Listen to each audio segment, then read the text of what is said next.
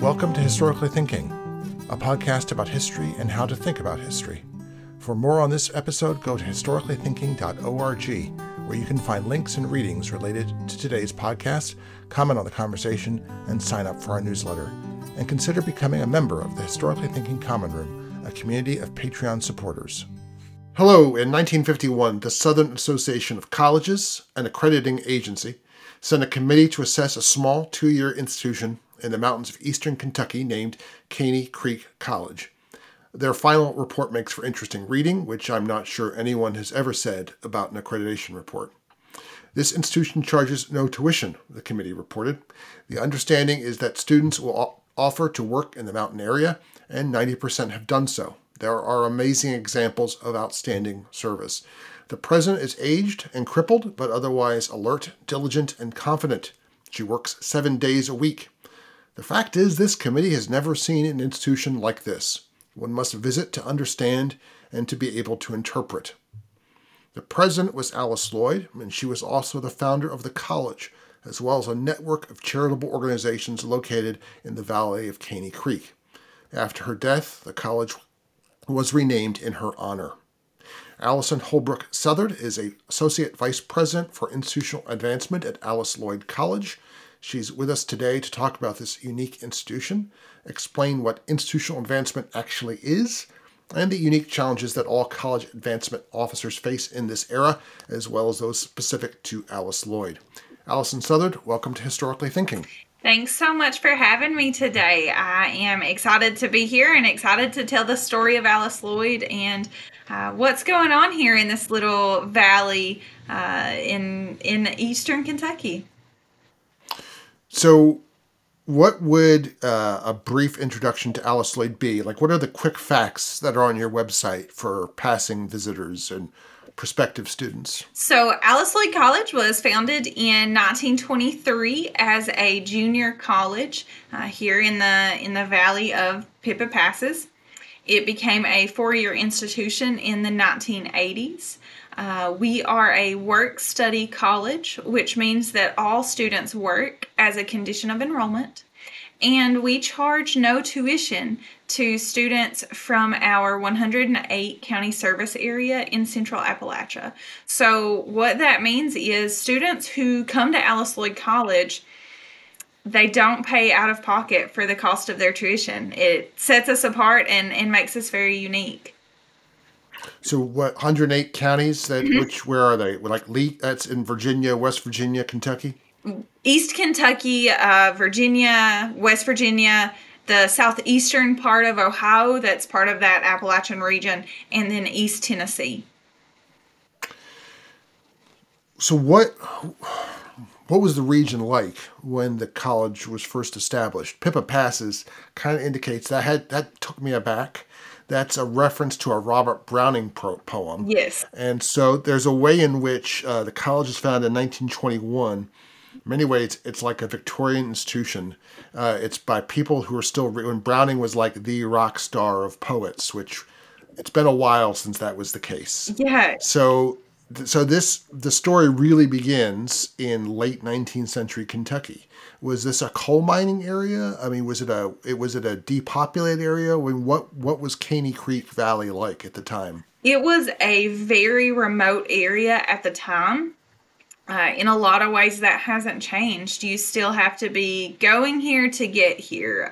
We're not somewhere that you're just going to stumble upon. But when Mrs. Lloyd came here, she really came as a respite for her health. She was from the Boston area, from a fairly well-to-do family. She had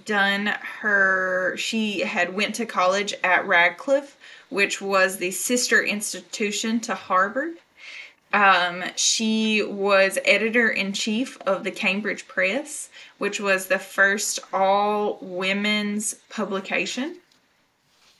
And she was a newlywed late in life. She married in her 40s, and she and her mother and her husband came down here to East Kentucky.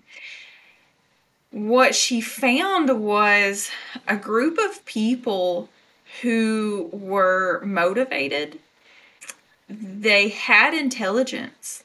They just didn't have the tools necessary to bring that out. And she basically was approached by a man. She came down here. She'd had complications from polio. She'd had spinal meningitis. She had all these health issues. Her doctor basically tells her that she's not going to survive another Northeast winter. She comes down, settles about 6 miles from where we are today at a place that's called Hope Cottage. It's no longer in existence, but at the time it was a Presbyterian missionary area. And so she settles there, and a man by the name of Abasha Johnson comes to her and says that he'd had a vision from God that she was sent here to bring learning to the children. Tells her that if she will move to Caney Creek, he will build her a house, he will build the buildings that she needs if she will just teach his children.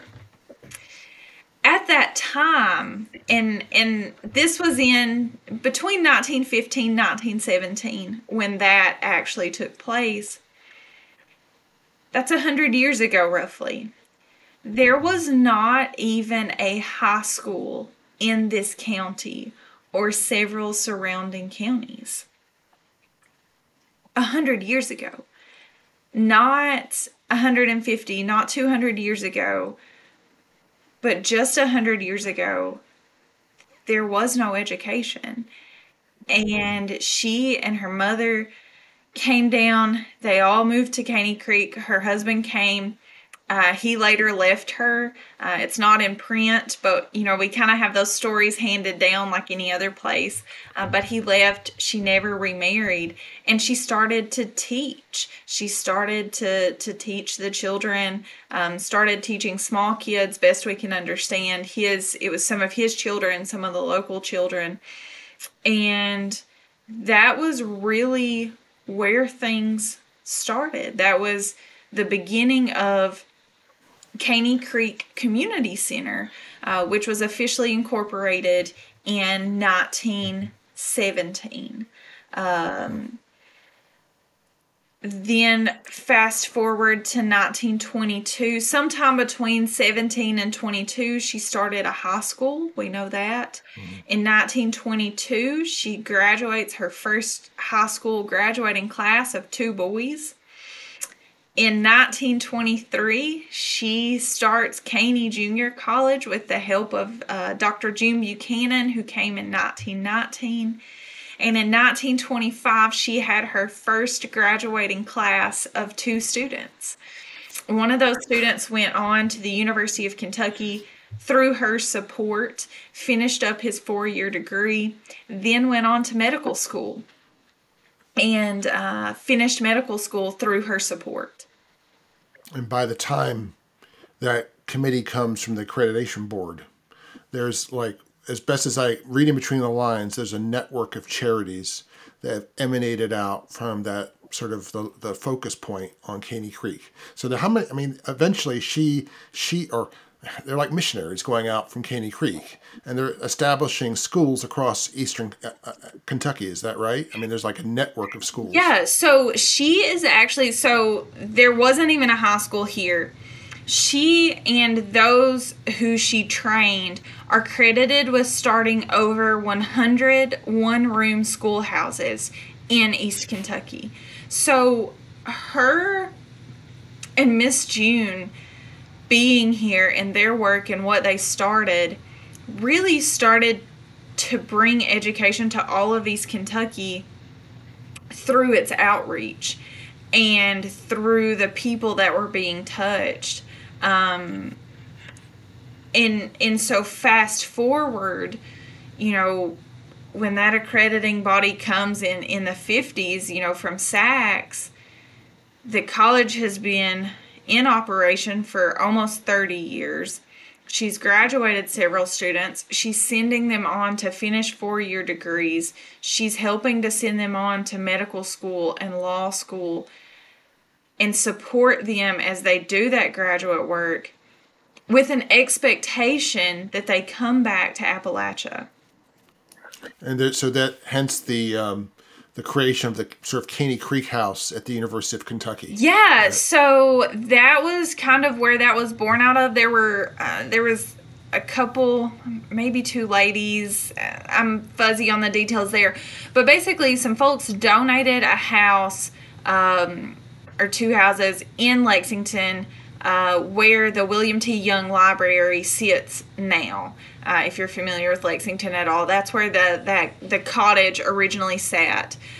We currently operate a basically apartment building on Rose Lane where students can go when they finish their education here at Alice Lloyd. They can go on and be part of our Caney Scholars Program. And so what that means is if they choose to go to the University of Kentucky, they can live in the Caney Cottage rent-free and utility-free for the tenure of their education. So if they're in medical school, law school, any of those advanced degrees, even just working on their MBA, they can go on and live there, plus receive a small stipend to help cover the cost of their living expenses. If they choose to go somewhere else, they want to go to the University of Louisville, or they want to go to Vanderbilt, or wherever they choose to go somewhere else, they wouldn't have the housing benefit, obviously, but they would still receive the stipend to help go toward the cost of their living expenses. Well, let's focus a little bit more on Alice Lloyd before we get to that interesting stuff. She's supposed to die soon, and she lives forever. Yeah. How old was she when she died? She was in her 90s. She died in 62, I believe. Okay. And the entire, up until the end, she, as the accreditation report said, she's confined basically to 2 rooms. Yes. She's increasingly debilitated, but she's firing on all 12 cylinders, and she's got obviously an incredible force of will. Yeah, absolutely. She was joined by Miss June in 1919. Miss June was from Moravia, New York. She had done her undergraduate work at Syracuse, was in graduate school at Wellesley, also very well educated, came from a well-to-do family. She came down and joined Mrs. Lloyd in 1919. As Mrs. Lloyd's health declined, she basically stayed in her office, in her room, in her bedrooms, and she would spend 14, 16 hours a day typing letters, appeal letters, and thank you letters to donors on an Oliver No. 9 typewriter. If you know anything about that, when you reach the end of the line, the entire carriage must be shifted back over. She was paralyzed on one side, and we had an alum who told us the story of working for her and working with her, and she would basically have to get up and stand up and use her entire body to shift the carriage back over to start a new line. But she did that over and over. Like, that was just how much determination that she had. And she never gave up. I mean, she came here and she came into this area at a time where women didn't really go to college. Heaven forbid, start their own college. And so she and Miss June were pioneers before their time and transformed an entire region with what they did. And she and Miss June both often said that it was because they found their purpose here on Caney Creek, here in Pippa Passes. So from the beginning, the campus expands like Tuskegee with the students building the buildings. Yeah. So when the community center was founded in 17, there was a sawmill here on Caney. There was they were building small houses. They were building buildings. They were building tiny houses before those were really in vogue, I guess. They were called starter houses Yeah, then, that time. and so they were doing that. Houses.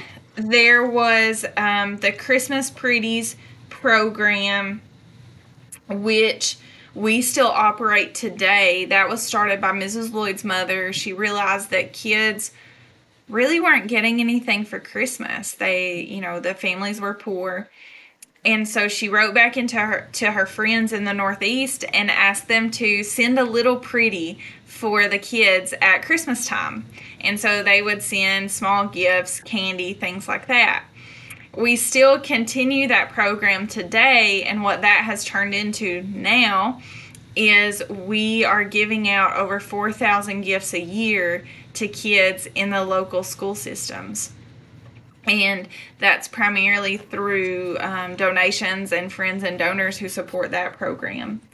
She had a clothing exchange here on campus where folks, again from the Northeast, would send gently used clothing and household items and things like that, and she would distribute them to the community. There was no medicine in the region at the time. She was able to get a nurse brought here on campus. And we have learned in recent years through Board of Trustees minutes and just a few different things that the college was really born out of necessity. So we have the community center, it's operating, she's teaching children, we've got some high school kids, the Spanish flu epidemic hits. There's no medicine in the mountains. So she, in trustees' recorded minutes, more or less tells the trustees, we can't get doctors to come in. Nobody has any money to pay them. We're going to have to home grow them. And so that was kind of how the college was started, was out of the necessity for medical professionals within the region. And so one of those first two that graduate ends up going on to medical school and then coming back. So we met at a conference at which David Staley, frequent guest on the podcast, was speaking about his new book, along with Donna Monahan, on knowledge towns. Mm-hmm. They were on the podcast. And what you had said to me, or I said to you, is that this is basically, as crazy as knowledge towns might sound to some of us, Alice Lloyd was doing it over 100 years ago, in which she said, to create this place, I'll build a college, which sounds crazy in 2023 and must have sounded insane in 1919, but it worked. Yeah. And, in reading knowledge towns and Staley and Monahan's work is great in looking at how college campuses and universities can transform an entire city, an entire town, and really become the hub of activity for the local area. And we have seen that, we saw that here. That was, how this college was started, was out of necessity to build a hub, to build somewhere, that third place in the community for people to go to and to gather. One of the things that really stood out to me in Staley's work is the 12 rules for place-based success, which really mirror the 12 elements of a knowledge enterprise. And two of those just really resonated with me and with the work that's going on here at Alice Lloyd. And the first is to encourage lives of purpose, not possessions. And there's a guiding philosophy that we teach here at Alice Lloyd. It was started by Mrs. Lloyd and Herbert Palmer from the University of Harvard as a way to teach service. And it's the Purpose Road philosophy. And it's the idea that students are literally and figuratively walking down the purpose road here, garnering desired character traits, action, integrity, duty, conscience, courage. And our hope and our goal is that when they complete their walk here, literally and figuratively on the Purpose Road, they're prepared for a lifetime of service. Service to who? Service to God first, and then to their fellow man. And within this Purpose Road philosophy idea, at the end, you see a fleeting goal. And the idea is that those who have walked the Purpose Road can surpass that fleeting goal, which may be possessions or notoriety or any of these internal personal accomplishments, and instead be focused on the greater good and focused on serving those around them. And that ties right into recruiting purpose-driven migrants. That is one of, Staley's elements in creating these knowledge towns and these knowledge enterprises. And I think that Alice Lloyd College has been able to do that from the beginning. First with Miss June. She came to Pippa Passes from upstate New York. She rode so many miles on a horseback through the creek bed, said that she got here, was served the worst meal of her life, and the next morning Mrs. Lloyd had her in a classroom teaching first graders. And she never left. She went back home for a time, and then she came back and she worked here until she passed away in the 80s. And we see that so often. People are drawn to this place because of our mission and because of the students that we're serving and the difference that we're making. I'm going to get back to part of that in a little bit, but let's talk about fundraising first, as Alice Lloyd did it. Because it's irresistible. You mentioned the typewriter. Yeah. And that she was typing 12. And one of the things in that original accreditation report that they describe is it's such an accreditation committee. The thing that they're really like up in arms about is the accounting system and how accounts are kept. This is, so could you, but this is part of where she's getting her money from and in what denominations that it came in.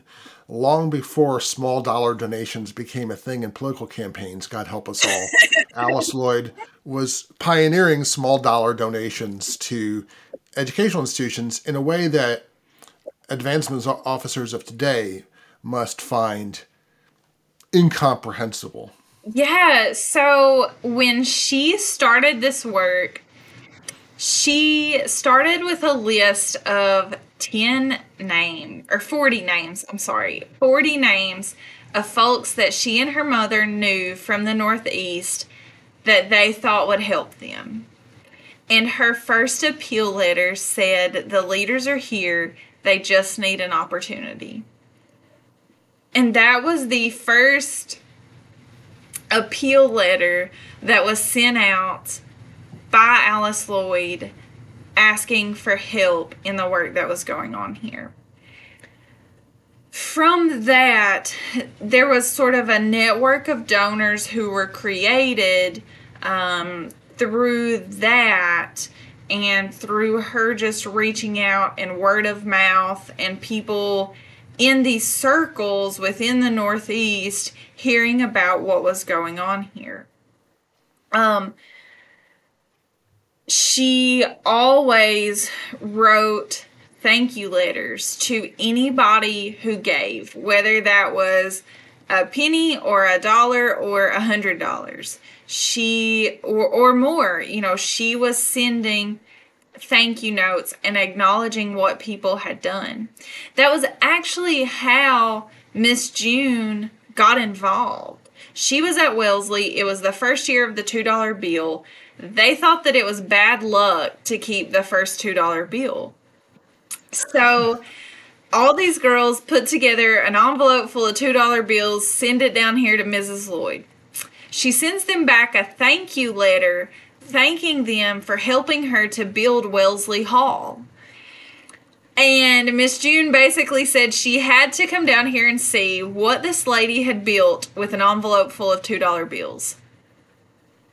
And that, she used the resources that she had and what she was being given. And Miss June later said there was a time, and it was right around the time of the 1950s in that accreditation report, that the college was struggling financially. They were building buildings. They didn't really have the money to pay the workers, but the people kept working because they said that they knew Mrs. Lloyd would find a way. And Miss June said Mrs. Lloyd knew, and I did too, that God would continue to send friends to keep this miracle alive. And so they just had this tremendous faith that the fundraising would keep going and would keep coming in. So in 1955, Mrs. Lloyd was featured against her will. She was basically tricked into it. On the Ralph Edwards show, This Is Your Life. And at the end of the show, Ralph Edwards made a plea. It was the first time he'd ever done anything like that. And said, please put whatever you can in an envelope and send it to the Caney Junior College, 100 Purpose Road, Pippa Pass, Kentucky. Actually, I guess it wouldn't have been 100 Purpose Road at the time. I don't think they would have had that. But in Pippa Pass, Kentucky, and keep this woman's dream alive. And so there was an influx of mail from that, and $1 and $2 and $3 donations, just whatever people could send. And it's a really neat thing that when I get out and I travel, I still meet people who first heard about Alice Lloyd College from it being on This Is Your Life, whether they saw it or their parents saw it, and they continue to give. Well, that's like a illustration for a textbook on advancement. Yeah. Once people start giving, they're going to keep on giving something. Yeah. Or they give $2. Yeah. So, and she had to keep all this straight and keep all her books in order, and somehow she did it, even though they record that. People are sending 25 cents, which is now crazy. But what I was thinking about, that's like sending it like $5 or $10 now. Yeah. That's not so bad. It's still small, but she recorded all these things, and the entire time, Alice Lloyd was one of, it's now one of three, so you corrected me before we began talking. There are 9 colleges that require students to work. Yeah. 3 of them do not charge tuition. Correct. And Alice Lloyd is one of those 3. Yeah. So you've been doing that since the beginning. And that's, I imagine, you look pale, you look tired. This must be an incredible, you look so sad. It must be an incredible amount of work to keep this going for all this time. So the work study program was another thing that was almost like born out of necessity. So she began to accept students, and they would pay whatever they could. So maybe that's $10. Maybe that's a chicken. Maybe that's a cow. Maybe that's a dozen eggs. But they would work on campus. So they would supply the labor. And we have continued that model. In the 90s, the federal government decided to recognize, I think, 5 institutions who made the greater commitment to their students, and all of their students worked. And so that was where we started with 5 official work study colleges recognized by the federal government, and there are now 9. And so what that looked like then was students paying whatever they could for tuition and providing labor on campus. What that looks like today at Alice Lloyd, like you said, we're one of 3 who don't charge tuition. So what that looks like today is our students come here, they don't pay out of pocket for their tuition, and they work. All of our students are required to work at least 10 hours a week. Some work more. Some of our students, they can work up to 20 hours a week. Our student supervisors will work 20 hours a week. And then students who have a little bit more financial need, they just need they need that little bit of extra money, they'll work up to 20. And they do a little bit of everything. They work in our offices. They work on grounds. They work as janitors. They work in the cafeteria. They work in our cafe. They work in the library. And so from an operational model, we only have 3 full-time staff who manage the day-to-day operations of the campus. So grounds, cleaning, trash pickup, all of those little things that keep a college operating. We have 3 full-time staff who manage that, and everything under that is student-led. So the grounds. Mm-hmm. So I guess seniors are taking the first years under their wing and saying, this is how we do this. This is how we do this. This is what we do. We put this in this way. We put that in that way. We paint that rock white. We, whatever. Yeah. That's pretty much what that looks like. Our student supervisors are usually upperclassmen. And so they're bringing the students in, they're training them, and working together as a team, which is a really interesting thing to watch.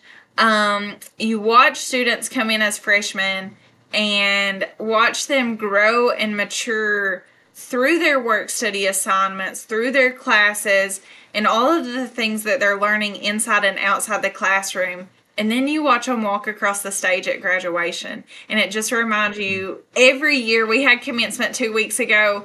There's not a commencement that I don't sit there, wiping my eyes, because it just reminds you of why we do what we do, is to see these students grow and succeed.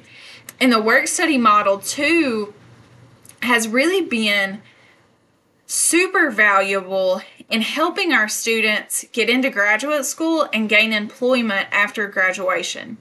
Sure. Of last year's graduating class, so 2022, over 97% of our graduates were employed or in graduate or professional school 6 months after graduation. So when they finish at Alice Lloyd, not only, are they not graduating thousands and thousands of dollars in debt, but they have the skills necessary to go to graduate school, to walk into a job, and their first day on the job is not their first day of work. So they're prepared. They're ready to go. Not only that, many of them have now been managers, Mm-hmm. And they've had responsibility.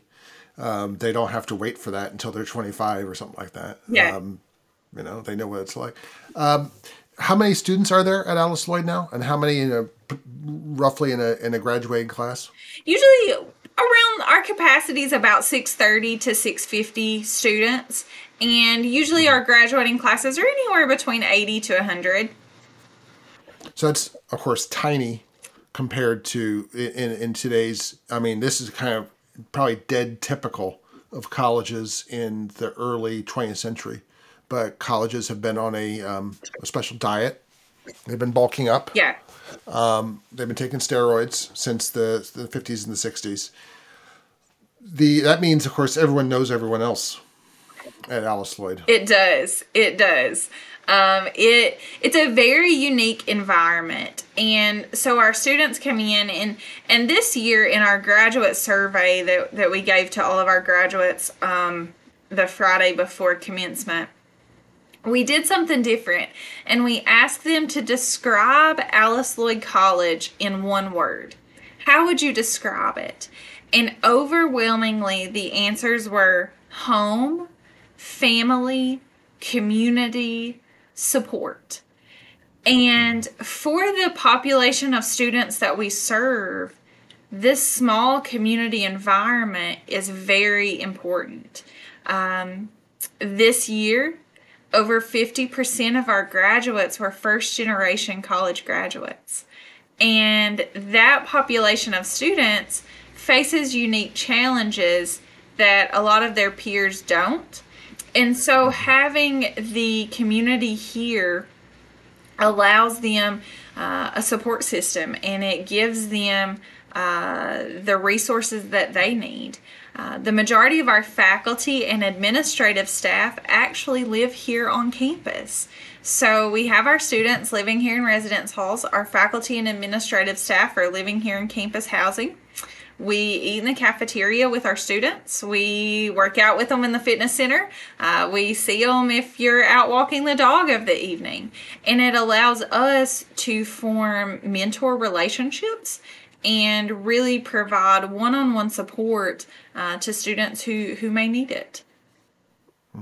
So we talked a little bit about the terrain, the economic terrain when Alice Lloyd got there. Speaking of terrain, looking at Google Maps showing, looking at a picture of the campus, it's like situated on either side of like a switchback, right? I mean, it's like there's it's right. There's like a highway is on a switchback in this valley. Mm-hmm. So there's a reason why you're offering campus housing because it's hard to get there even now. But it's what is that you never had a coal rush in Caney Creek in Alice Lloyd's time, and so I would imagine things are even more. What's the economic situation in the region now? From the time that Alice Lloyd came to now, there have certainly been improvements in the region. There's better access to healthcare. There's better access to education. There are more opportunities in 2023 than there have been previously. But there are still challenges that we face. And one of the great challenges is educational attainment. Like I just said, over 50% of our graduates were first-generation college graduates this year. In some research that I just finished last fall, something that was really eye-opening was how much college completion rates still lag behind the national average within Appalachia. And so, for instance, McDowell County, West Virginia, according to the Appalachian Regional Commission, had the lowest percentage of the population with a bachelor degree of any county in Appalachia. And they had 5.2% of their population over the age of 25. Well, then when you take a look at that, over 31% of that population live below the poverty line. So we see, so you can see there the correlation between education and earnings in a lifetime. There was another in Boone County, West Virginia, 8.7% of the population held a bachelor's degree or higher, and only 17% live below the poverty line. So, you can kind of see how that education correlates to the level of poverty. And so while there's a lot that's happening in the region, a lot of positive things, there's still a need for education and educated professionals to stay in to return to Appalachia, to stay in Appalachia. And I think that there's a great push in my generation for people who may have left to go to college. They may have left to do other things, and now they're starting to come back. You're seeing a lot of downtown revitalizations and just different movements like that within the region from young people who want to see our mountain towns move forward. Coal mining is not what it once was. There are still mines in operation. That's still the primary industry in Appalachia. But it's not booming like it was, in the 60s and 70s anymore. Right. It's also true, and I'll link to this in the show notes, the research that there are a lot of college-capable kids in rural counties across the United States. People who have the college grades, who seem to have a work ethic, but who aren't going to college.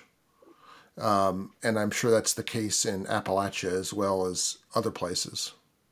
True that it is. I mean, you're always going to have people who are able and who are, who have the grades, who have the grit, and are not going. And, I can't speak to all of rural of all of rural America, but I can speak to what we see here in our region. And one of the greatest barriers is economic resources. And Mrs. Lloyd made a promise 100 years ago that she would never turn away a qualified student who was willing to work because of a lack of money. And we have kept that promise, and we continue to keep that promise. And that is why institutions like Alice Lloyd are so important, is to help remove those barriers and to provide those opportunities for those kids who they're able. They have the intellect, they have the ability, they just need an opportunity. So what does an associate vice president for institutional advancement do all week? Well, it depends on the week. I am very blessed to get to be in this role and to get to be here. I joke all the time. I'm not even sure that my parents and my husband really know what I do on a day-to-day basis. But institutional advancement is really just taking a look at what can we do to improve our capacity to fulfill our mission. And so what that looks like in my role is sharing the story of Alice Lloyd College and of these young people who are here with other people who want to make a difference in Appalachia and want to make a difference in the lives of young people. And we do that through fundraising campaigns. We send out appeal letters. We send out email blasts. We're on social media, just telling the stories of what's going on here and working to connect with people. And so I spend part of my time here in the office, and then I spend part of my time traveling around the country, meeting the absolute best people in the world and getting to say thank you to those folks who are making education possible. And I have a unique perspective. I actually am a 2015 graduate of Alice Lloyd College. And so there are people that I get to go see who made my education possible. So I'm not only thanking them for what they're doing now, but for what they have done. And I get to sit in this seat because of those generous individuals. So I don't want to ask too many trade secrets, but how often do you send out an email blast? What's the expectation? I mean, my impression of like watching advancement departments is that they're always thinking about the campaign 2 or 3 years from now while running the one that's going now. And that there's they think of advancement campaigns the way, I don't know, artillery officers think about, targeting a barrage. They're shaping the battlefield. So, I mean, what's the percentage of gifts that keeps Alice Lloyd going? I assume that you're still getting envelopes full of cash from some people. That continues, but at the same time, you're seeking institutional donors. You're seeking large donors. I mean, what's the mix that's working for Alice Lloyd? So we're really unique in terms of fundraising in general, not even just higher ed fundraising, but nonprofit fundraising in general. Other colleges outside of Alice Lloyd have pretty much 5 ways that they can raise money. So the first is direct government grants. Let's go to the government and apply for a grant. And the second kind of coincides with that. Let's apply for a government issued bond and, a low interest bond. Let's do that. Mm-hmm. Alice Lloyd doesn't take any direct government funding. So those 2 options are out the window. Why not? By board policy, we don't take any direct government funding. If you take it, they tell you how to spend it. I don't know if I'm allowed to say that out loud, but no, I mean, by board policy, we don't take any direct government funding, and that has been an appeal to, numerous individuals and foundations over the years. The third way that other colleges and universities can raise money is to raise tuition. You want to build a building, you want to, do this project or that project, let's raise tuition and pass the cost on to our students. Alice Lloyd doesn't charge That is the tuition. traditional way. Yeah. But you don't charge tuition, so that ruins that. That completely ruins that ruins that. The fourth way is, basically, no National Science Foundation grants to support all the sciences and no tuition raising. It's like, how can you possibly live? This is barbaric. Right. And then, the other way is to borrow money from a private institution. So go to your local bank and say, hey, we need $1 million. Guess what? Alice Lloyd College doesn't borrow money. We have no long-term debt. So, I'm down to the wire here. And so we rely on private individuals and foundations across the country who believe in what we do and want to be part of what's going on here. And people don't often realize this, but usually for the nonprofit world, foundations are big, but they don't give as much money as individuals. I mean, so that's that. I would imagine it's that same disproportion. You're relying then largely on individual contributions to make budget. I would say that we receive good support from foundations, from private foundations. Private individuals and foundations make up the majority of our fundraising. Of course, we rely on individuals, or not individuals, but our alumni as well. We have about 40% alumni support. Last year, we were ranked number 5 in the nation for our alumni giving. But that, we rely on those private individuals and those foundations. That's the only option that we have, and we rely. Because these are like the advancement has tremendous problems since the financial crisis of 2008. And I'm sure COVID, you probably have experienced some COVID related, disturbances in the force. But here you are dealing with major self-inflicted problems of advancement. We have been tremendously blessed. It I guess sounds daunting and sounds scary, but we have been tremendously blessed. Individuals and foundations having the ability to put their money where they want to put it is what keeps us going. And, COVID, I know, just kind of wreaked havoc on the fundraising world in general. I've seen it, you go to different meetings and you're in webinars and you're doing different things and talking to different people and we see it and we hear it. But we've been blessed. We've had record-breaking fundraising years for the last 2 years. And that, everybody here rolls up their sleeves and goes to work. I will tell everybody I have the best development team in the entire country. And I truly believe that because everybody, going back to, what we talked about earlier about having a purpose and being purpose driven, people are here because they want to be here and they're willing to roll up their sleeves and go to work and do what it takes.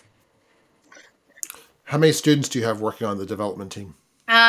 This summer, I have 5 students who are in our back office who are working in gift receipting and appeals and things like that. And then we've got, I think our team, as far as employees, I think we have 13 or 14 spread out across different areas.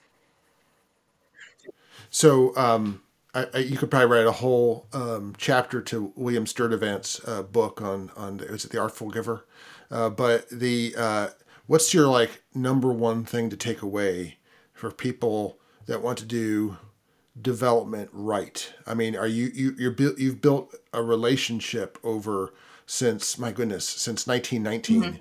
The college has been building relationships with givers, and now you find yourself as a graduate of Alice Lloyd. You're now basically the chief supervisor of those relationships, which is a kind of an awesome way of putting it. It's a grave and yet joyful undertaking. Yeah. The biggest thing that I would tell anybody is you have to believe in what you're doing, because if you don't, people will see right through you. Being here at Alice Lloyd has been coming back to Alice Lloyd, because I left for a couple years after I graduated, went on to work in banking, and then came back here. That's been one of the best decisions that I've ever made. And I truly believe that. And this place is just, it's a gem. And I think that for anybody who wants to work in advancement, anybody who wants to work in fundraising, you have to be somewhere that you truly believe in what's going on and that you're willing to be part of it too.